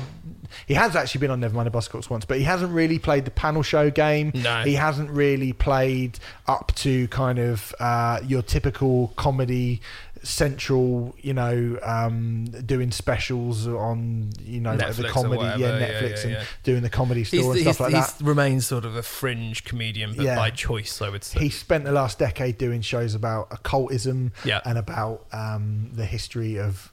he's in a steampunk band. Yes, for men that will not be named for of nothing. Course, yeah. Who again, played Download loads of times. Yeah, who have unsigned and have done it all by himself. Yeah. He's written a book which he's kind of got crowdfunded. He got this DVD crowdfunded. I went to go and see it, and obviously I'll talk to him as we go through the chat, but I don't want it to be too awkward. So it was fucking awesome to see a comedian play the underworld. Yes, the underworld where I've seen Converge, Poison the Well, Grade, Boy Sets Fire, At the Drive-In, many the Bronx, do you know what I mean, like many great bands over the years that I have seen at the Underworld in packed out sweaty confines. To see Andrew doing a show kind of deconstruct, which is funny because there were loads of in-jokes for people that were there for like, oh, I like metal and I know what this is. I do recall. So I have seen this show, but I saw it 3 years ago, so I can interject a little bit. But I saw it Did he do it with a full band again? He did it with full band, yeah. Excellent. Yeah. Cool. So I saw him do a preview of it before he first started touring. And it changed a little bit, but I was amazed at how much of it was a similar thing, but his kind of, as someone who loves metal, like his passion for heavy music and his passion for music in general, and his like real genuine knowledge. Like, it's one thing when people go, "Hey, I'm a rocker and you know I like rock music," and blah, blah, blah. But when he's going on stage and he's doing jokes about like the Tardy brothers from Obituary, and he's doing jokes about like Mayhem. Well, I remember him saying like goth and metal are not the same thing. Yeah, like doing shit like that, and that is very much sort of for us. Yeah, but there's also, I think you could have turned up to that show and A, genuinely learnt something, and B, I think be sucked into really, really loving or taking it in, going, I really should have a little listen to metal and find out what it's all about, because these people are clearly batshit mental for it. So it was really, really brilliant. If you get a chance to get the DVD, then when it comes out, then do buy it. But I spoke to Andrew about all the hilarity of the world of metal, and this is what we got up to. All right, Andrew O'Neill's here, the heavy metal comedian. Do you like that? The one. Mate, Steve Hughes. And Brian Posehn. Also, I love Steve Hughes, I have to say. Yeah. I have to say that for clarity. I love I know. Yeah, you have to. That's the thing about jokes these days, isn't it? You have to actually. These days. You have to just sort of go, it's just a joke. Footnotes. Steve Hughes is one of the best comedians in the world and a good friend. He is very good. What about Brian Posehn? He's another one, isn't he? He's lovely, yeah. He's great.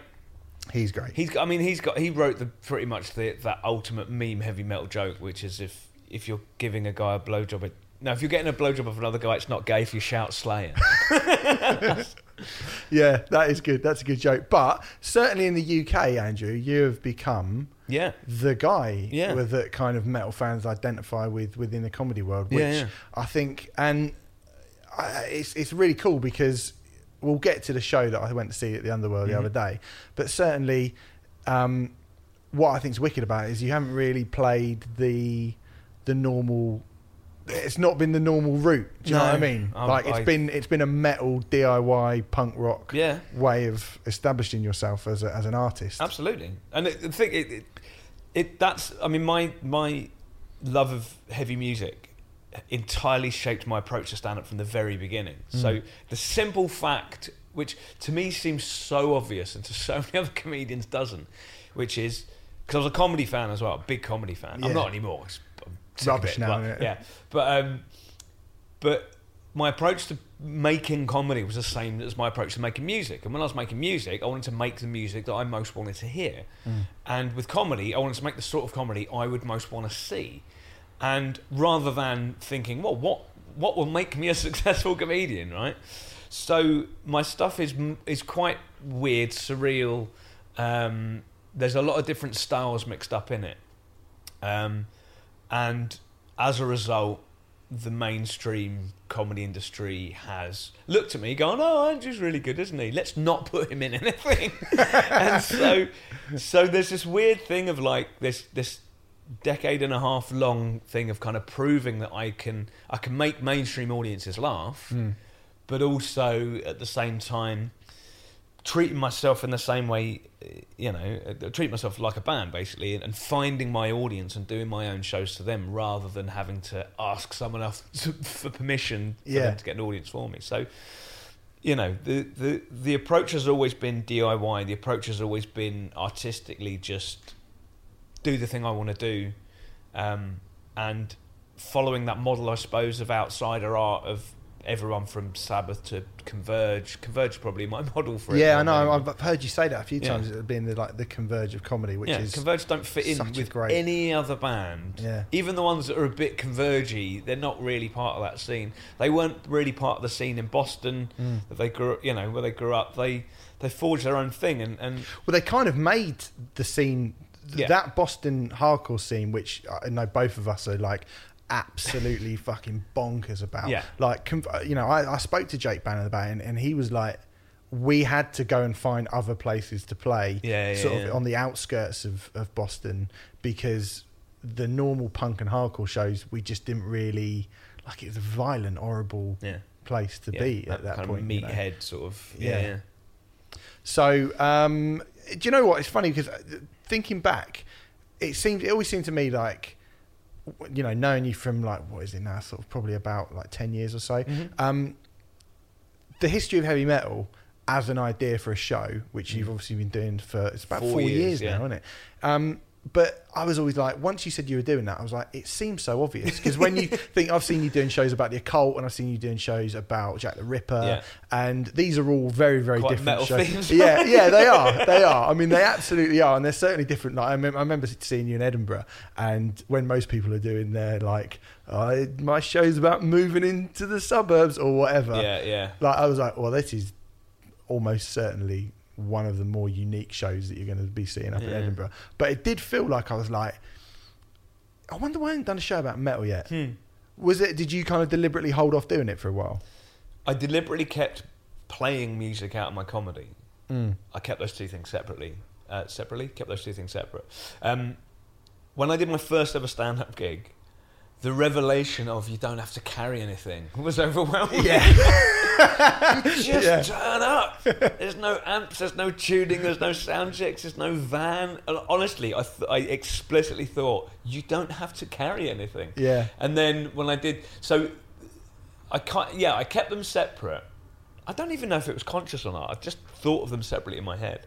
I stopped doing, but the last band I was in for a while was a band called Plague of Zoltan, which was a kind of power violence-y hardcore band. When I stopped doing that, I started really missing being in a band. Yeah. And particularly when I was playing music, doing stand-up in music venues, and that kind of smell, and this is like even before the smoking ban, and like, oh man, I really miss doing bands. And then, doing my punk band, The Men Will Not Be Blamed for Nothing, that kind of ploughed its own furrow. But then I was on my way home. I was on a coach. I was on my way home, probably from Leeds, and the whole idea downloaded in one: do a history of heavy metal, play guitar, have a slideshow and a multimedia, have backing tracks, do it. And I grabbed a pen and like furiously wrote the ideas down as they were being transmitted to me. Yeah. And some of the jokes that are still in the show, like the picture of Rob Halford, in the single greatest act of hiding in plain sight. And I was like, where do I start? Well, I'll start with the Big Bang. That would be funny, Big Bang was and then so. And the thing about it seeming like an obvious idea in retrospect, my plan at that point was to do a pretty straightforward, for me, stand-up show in Edinburgh at the Fringe that year. Yeah. But then I went, I've got to do this idea now, because if I don't, someone else will do it. So I put a show together pretty quickly. Did a couple of previews where I was working stuff out. And then I just started touring it straight away. Partly, that thing where you have people have an idea and they post it to themselves in recorded delivery. Just that thing of going, right, I've done this show now. So I toured it, and then by the time I got to Edinburgh, it was already in pretty good shape. Did it at the Fringe. And it just felt like this absolutely natural. It's the same way when I started doing Ripper tours, because I've done this show about Jack the Ripper, and people are like, why don't you do it around the murder sites? I'm like, oh yeah, it's the most natural idea ever. So that's how that evolved. And people dug it in a way that gave it this kind of life that a comedy show doesn't normally have. So a stand-up show will have a year, maybe a year and a half, like, previews, do it in Edinburgh, do it on tour. But this kept going, and then I added Reprisal as the backing band.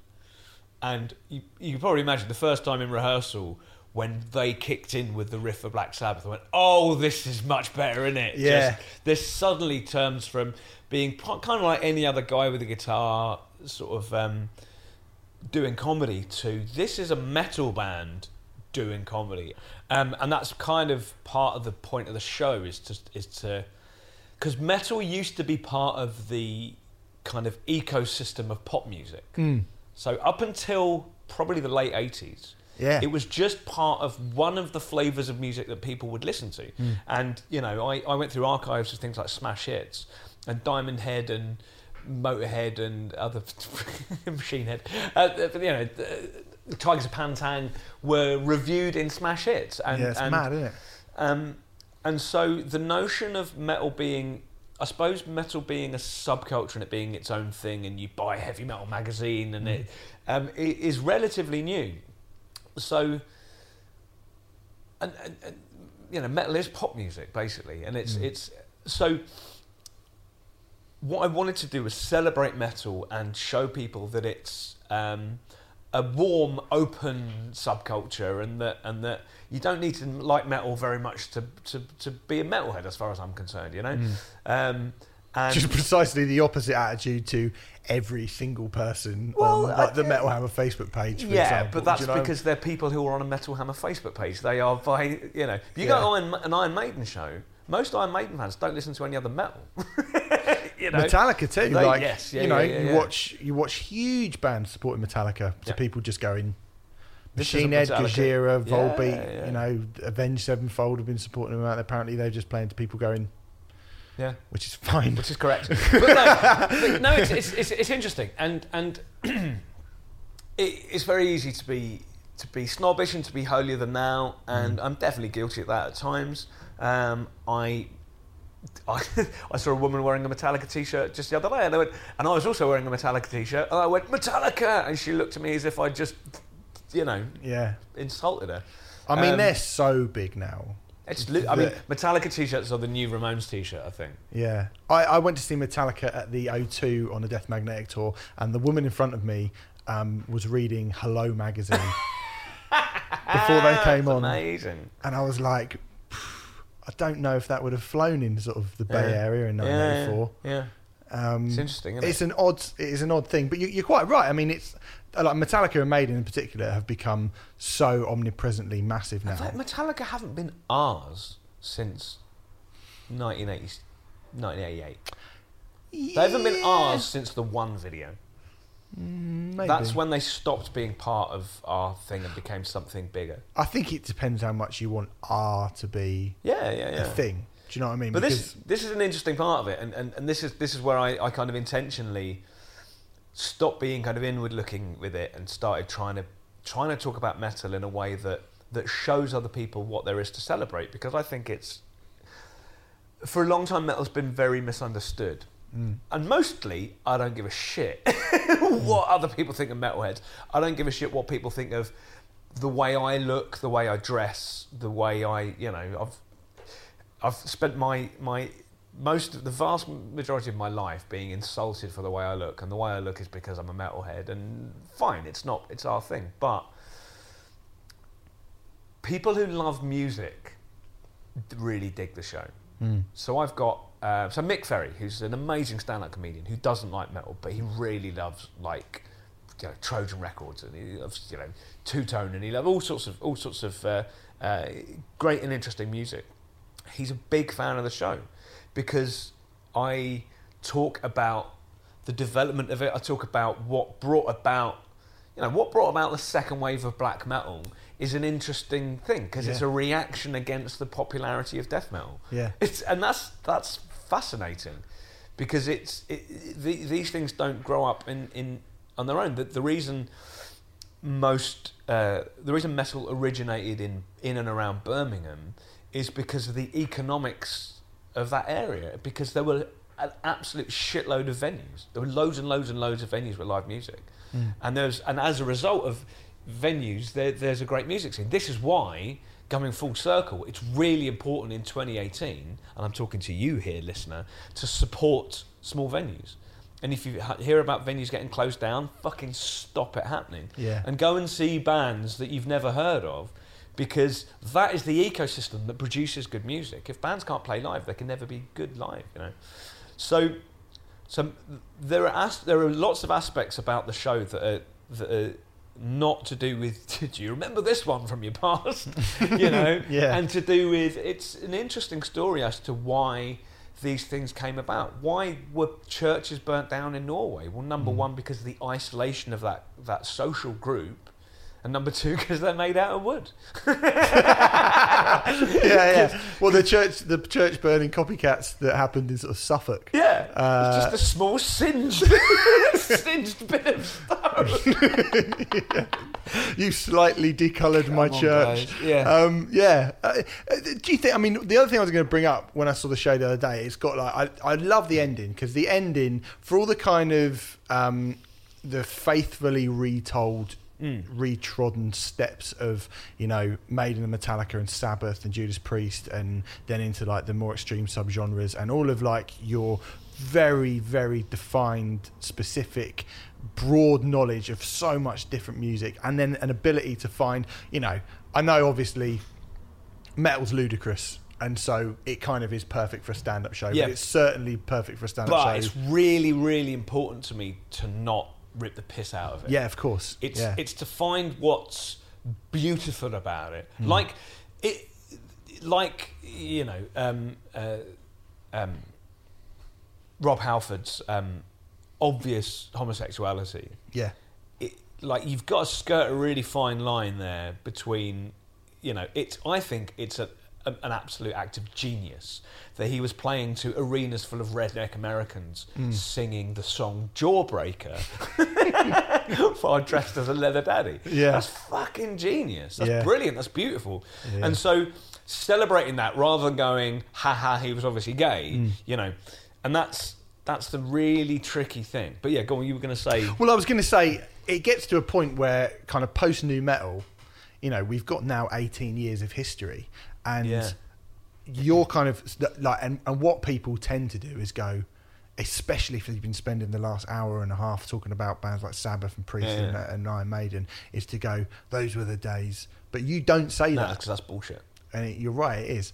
But I mean, like, you kind of have this really like uplifting ending where it's like, this is the best time to be a metal fan. It's all happening now. Yeah. So, and it's such a great... I mean, it's obviously like something on this show where we're like, every week we get music and go, this is fucking brilliant. Well, the show... I mean, the show, in a tiny pragmatic sort of comedy way, the show needed an ending. The ending had to be a song. And I genuinely thought, you know, going back on it, when was the best time to be a metalhead? And it is now. It's always going to be now, because you've got... I mean, it's you know, probably 20 years from now, you know, because we've got access to the full discography of heavy metal online now. You can hear anything online now. You can hear that Mutilation album that no one could get hold of. You know, like, just... Yeah. And you can make these connections between things, and so internet access has been a huge part of what's made metal, I suppose, more inward looking. It's always been quite inward looking, but it seems to me that after new metal, we pretty much mapped out the outline of what heavy metal is, and everything that every innovation now is within that outline that kind of got... You know, like when you play Zelda and you go around the forest and the forest uncovers. It feels like we've uncovered all of the forest now. So the innovations that happen now are more to do with combining what we already have. So like the rise in metalcore, which had already been a thing through crossover thrash. Yeah. Deathcore. Yeah, and I mean, I was quite surprised you didn't go in on... I mean, it's saying it like having a kind of... Visible tattoo core, is what I like to call it. Yeah, that was something in the book. Neck, then hands, then arms. You know, that is the deathcore... The thing is, deathcore doesn't interest me musically, and it's an offshoot of an offshoot of an offshoot. So you have to... In an hour and a half long show, it has to be fairly broad strokes. And all I'm going to say about deathcore is I don't really like it. I don't think it's as good as classic death metal, and it's fucking hilarious that they have tattoos on their necks and hands and not on their arms, and they don't wear any socks. I just looked to see if you're wearing socks. Of course I'm wearing socks. But you know, like just and you know, you know, like I could talk about porno grind, but you don't talk about the you know, individual twigs. You talk about the tree and the shape of the tree. So I'm not suggesting that there's nothing new under the sun. I'm just saying that every development that happens now is within this kind of border. Because if you go beyond it, you're getting into dance music, or you're getting into of course, whatever, classical music or blues, or you know, if you push one element of it too much, or if you tweak one element of it too much, it's no longer heavy metal. But I genuinely believe that there is more brilliant metal output per month now than any given year of the 70s. Just for volume. The last few years in particular, I think, has been really, really great for heavy music. Going back, I mean, I remember probably when you first started doing this show, what the kind of scene looked like in 2013, 2014, I was like, whoa. Like maybe I didn't quite have my ear close enough to the ground at that point, but it feels like people are definitely more interested in genuinely, like, it's funny because I've seen the show a couple of times. I saw one of the early previews where it was just you and a guitar and some slides, and then I saw the kind of the finished article with the full band in the underworld at this kind of historic venue where I'd seen, you know, Converge and Poison the Well and all these, you know, Dillinger and At the Drive-In and all these bands that I love. And I was like, God, this is fucking brilliant that you've been able to kind of surmise this genre that we all clearly in the room love, make it really funny, make it really engaging, make people chant and bang their heads, and it was wicked. I mean, Thanks, it was wicked. And I will say to anyone listening, like, you should get the DVD, and when the DVD comes out, you definitely should get it. It was great. It was an interesting thing about that particular show. Number one, I really wanted to do it in the Underworld because I absolutely love that venue. But also, what's interesting is if I'd made this for TV, what we would have done is gone away, scripted it, made sure that I was saying everything in exactly the right way. But what we filmed was a live gig. Yeah. So I actually forgot a big Black Sabbath bit that we had to go and reshoot. There are bits that I forgot. There are things. Apparently, someone said when I was talking about the Sepultura gig in '94, where Max says "mass hippie noses," and the pedantic English audience corrects his pronunciation. Mass hypnosis. Apparently, I said download and not Donington. You did, yeah. That's terrible, but that will be in the edit. I can just put a little thing up. So, Monsters of Rock. Yes, But you know, it was interesting that it's not a definitive version of that show. It's a really good gig. But yeah, sorry, I've just slightly lost the thread. Well, no, what I was going to say was when I first saw the show, and at the end you're going, "There's never been a better time to be a metal fan," and I was a bit like, I'm not sure. Well, it's interesting because I don't have my ear to the ground anything like you do, so I couldn't tell you much of the difference between now and 4 years ago. Right. Because I'm still mainly listening to Dismember. Yeah. As well you should. Well, yeah. I mean, I think everyone that doesn't work in the industry like you do waxes and wanes in terms of their consuming of new music. And I definitely do. I'll go for a year where I'm just listening to stuff I've, you know, listened to millions of times, and then I will binge on new stuff, and I'll go through. The wonderful thing I do now is just go through, you know, album of the year lists, and listen to all of it, and just pull bits out.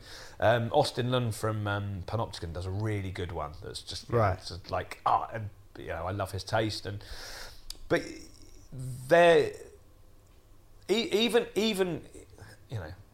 I think the big difference between the last 10 years and the period we were growing up in, late 90s, early 2000s, which wasn't a very good time for heavy music. It feels like it was because we were 18 and we were excited about it. I think it just was. But in terms of like, I don't know. I think it wasn't great because you had the new metal thing. There was this very small area of hardcore that was amazing. Converge, Botch, Dinner Escape Plan, Cave In, Today's the Day, but you know, Saxon couldn't fill a Brixton Academy. Well, Iron Maiden couldn't actually fill Brixton Academy in 1998 or so. I don't think with Halloween. Blaze Bailey. Yeah, with Blaze Bayley. But that just felt like, I mean, I think, because I look back at that and I go, yeah, I understand that as a criticism. Like, why did you just, fuck off all the kind of the older bands? Death metal and black metal were not making great things at that point. No, and I mean, certainly death metal was in a right old state. This is the thing. I think in all of the different genres now, there's a vitality to all of it, where it was a weird period around then when it felt like the foot was off the accelerator for some reason. And even though that was the period when we were, I think you and I were both making music in the late 90s. Yeah. But it felt like it needed the democratization of the recording process that's taken place, and then the democratization through the internet, democratization, MySpace, basically. MySpace, then Bandcamp, SoundCloud, where you can stream and download, incredible quality. That is just such an engine for creativity. And people bemoan the fact that there's not going to be another, download headline level band. Good, fucking good. Because what I think Download should do, and I've said this a million times, and I'll say it a million times more, what Download should do is only have one headline level band per weekend, and the millions they would spend on the other two, they should have a death and black metal stage, and they should have a hardcore and grindcore stage, and make it the best. They could make that the best metal festival in Europe. You're right, they could, but then you look at the Hellfest lineup, which happens a week later, which doesn't get as many people as Download. Yeah. I think there's a lot of other, this is a whole other thing. But the money is available. But you don't need stadium level bands. It doesn't matter, because people sort of say, but that gets people into metal. Yeah, but people are finding metal anyway, and kids, I think, are so cross genre now that they'll listen to some weird dance music and they'll listen, far more than we did. They're not nearly as tribal as we were. And I don't think we need big bands anymore, but there's so much in the underground and so much at kind of grassroots level of musicianship off the scale, of ambition off the scale, and production that you can cheaply reproduce pretty much all but that, spend a year in a studio Black Album level production, which I don't think adds anything to the Black Album particularly. I think the production on Garage Days is better. It's more to my taste. Fair. But I think the Black Album sounds lovely. It is lovely, and it does sound. And I actually listened. I was in San Francisco, and they played 3 tracks off it back to back, and through a car stereo on FM radio, it sounds gorgeous. Yeah, that's what it's really made for. Gorgeous. That's what it's made for. So, in terms of where you go after this as an artiste yourself, this is a show that you've been doing for 4 years. I think you kind of alluded to the fact that I'm fucking sick of it. You're fucking sick of it. Is there any other music? Because it seems it's something that you like. It's so good, and to me, it's going to be great to have the document of it. And I can understand that you couldn't do it forever, but it's a show that I'll never perform this show live again. Caveat.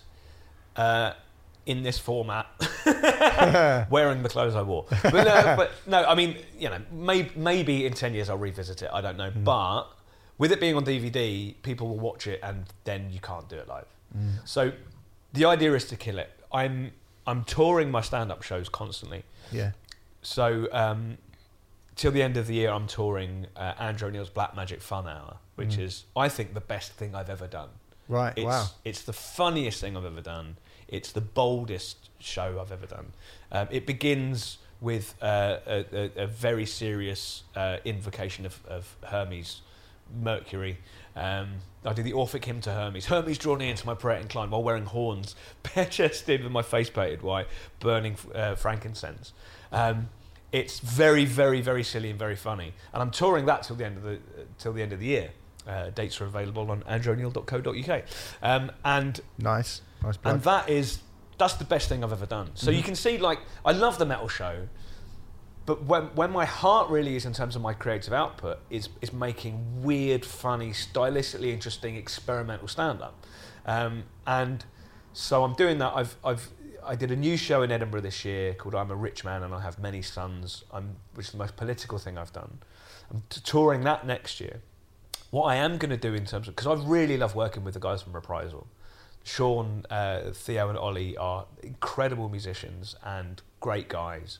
And so I want to continue to do stuff with them. So I've got a couple of ideas. One being a heavy metal game show, which I forced on an unwilling crowd at Bloodstock. Bloodstock, yeah. Which was completely the wrong time for it, and fair enough, they wanted to listen to music. And the other is a loose idea I have, which is my life in music. So an autobiographical show using the band, talking about, Queen and Public Enemy, the bands I loved when I was a child, talking about the weird period where I listened to Vanilla Ice and MC Hammer, and the Simpsons Sing the Blues, and and all the things I like outside of heavy music, but then also the heavy music I love that isn't covered in the metal show. Yeah, Converge, Black Flag, a degree to which I adore Minor Threat, Catharsis, the band who changed my life through their politics, Crime Think, and all that. So there's a lot of other stuff to cover. I love the idea of writing more stuff in that kind of format. It's just fucking badass to do a joke and then have a heavy band go boo behind you, So yeah, there's a lot more life in the kind of format.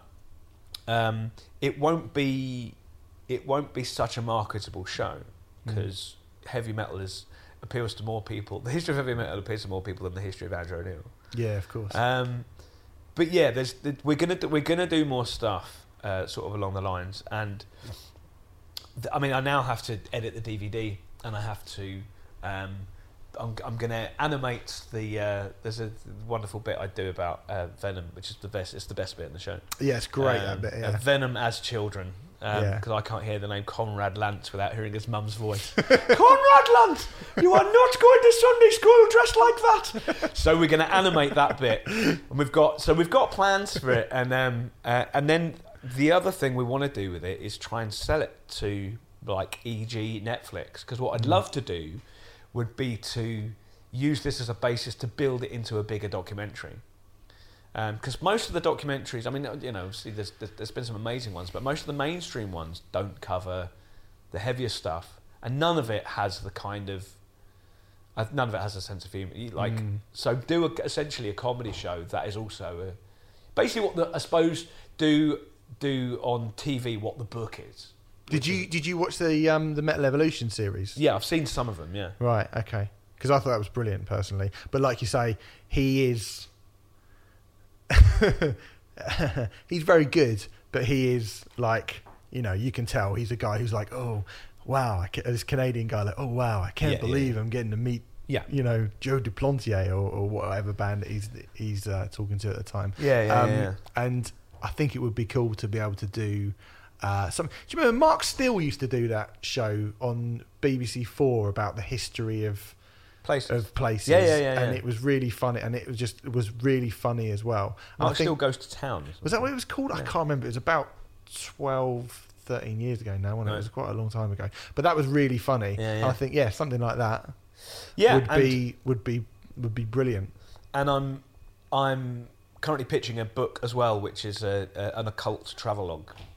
Oh, nice. So going around the country and tasting the zeitgeist of the kind of current occult revival, from everything from the hardcore, like, Seven Angles Satanists, where you have to basically murder someone to be a part of it, to the wishy-washy New Age rose quartz crystal kind of, a pastel-coloured sparkly book of spells. Because it's, and obviously this kind of runs parallel to metal, because occultism is ingrained through metal, ever since Geezer Butler allegedly did a ritual. He officially denies actually practicing ritual magic. Yeah. Which is bollocks. Wow. I mean, yeah. Who are we to know what Geezer Butler gets up to? I used to read loads of books about sex, but I didn't have any. It's true. Well, mate, cheers for chatting to us. It's Absolute been pleasure. It's been lovely. We'll get you back on to do some more things, I think, in the future, if you don't mind. Yeah. But mate, good luck with the DVD. If you are listening, so, well, do you want to do a little plug? Yeah, so there's the stuff. Pre-order the DVD on andrewoneil.co.uk, and you can also listen to some of my stuff on Bandcamp and all that sort of thing. And I will be on tour pretty much forever. So Twitter is Destructo9000, or just search for Andrew O'Neill. And I'm on Instagram as Andrew O'Neill Comedy. And come and see me live and see what I do on tour. And get the book of the history of heavy metal as well, because once you've seen the show, I mean, we didn't really do that much this, but I have to say the book as well that I read in a day and a half or so is fucking great, and it really expands on it. This is the thing, I think it's a really tough thing to be incisive and knowledgeable and yet also funny as well. Thanks, man. Like that's a very difficult. First draft balancing wasn't act. Funny at all, but then that's yeah, of course, yeah. Because that's the thing. I mean, I sort of early on in doing music stuff, when I was doing podcasts for Metal Hammer and stuff, and they were like, "He's a comedian," and people just go, "What do you know?" And then you've got to kind of prove yourself, haven't you? Oh, absolutely. Yeah. I totally. As soon as that's that thing. As soon as you say I'm funny, people go, "Well, go on then." And as soon as you say I'm writing about metal, they're like, "Well, I'll be the judge of that." Yeah. You know, but that's the trick is to pitch. You know, because what I did with both the book and the show is basically go, I'm a metal fan, and this is my very, very, very subjective history, my opinionated subjective history, and I enjoy occasionally offending people. Why didn't you write about Opeth? Because they're not relevant, and and why? You know, I mean, Opeth are an important band, but they don't quite fit in with the evolution of metal. They're a slight offshoot, and I hate glam metal. And, me too. I did the show in Cardiff, and really offended a guy who had a Motley Crue tattoo. Right. Because I was talking about Helter Skelter. He went, Motley Crue covered it. I went, well, you can't have everything. And he just stood with his arms folded for us. I'm sorry, mate. Motley Crue are shit. Yeah, proper, actual. No, the thing is, that's not even like a controversial opinion, because they're like, oh no, they could never play, is like a quote from their manager. Yeah, I hate Nicky that Six can't shit. play. Yeah, no, he can't. Yeah, I mean, we try and steer well clear of that shit on this show. I don't want anything to do with Motley Crue. That feels like a very good time to cut this off. Just go, you've mentioned Motley Crue, I'm afraid. And now you have the sword of Damocles is dropping. You have to leave. All right, cheers, buddy. Thanks, mate. So there we go. Hilarious. Absolutely. That was funny, wasn't it? It was. I hysterically wet funny. myself. Yeah, I'm saying that we just cut from us talking before me and Andrew were talking, and then we had like 7 seconds, and then I started talking again. Yeah, that's how these things work, isn't it, Renfrey? Yeah, it's all fake. Yeah, it's all lies, a load of bullshit. I wasn't really getting him in. We just cut to the thing. So, but there you go. Thanks very much to Andrew for coming on, and thank you very much for listening. Renfrey, thank you for spending your hard-earned time with me. You're very welcome, mate. It's been an absolute pleasure, as always. It's been all right, hasn't it? So there you go. So next week, I think we're going to be talking about new albums from everyone from Paul Weller to Thrice to Sleaford Mods to Alkaline Trio. So diversity. Yeah, well, if we can get all those records. Just call me Ashley Banjo. Yeah, if we get, we've got a few of them already. So all right. Well, that's what we're hopefully going to be doing. We'll also hopefully be doing. Save that. Yeah, let's save it. Let's save it. Because we don't know yet. Got a bloody good idea, but I think I know what might happen. But anyway, go to musicism.net, put in Riot in capital letters to get 25% off all of the courses to make you a better singer, a better songwriter, a better guitarist, a better producer. And we will see you next week. Ta-ta. Cheerio.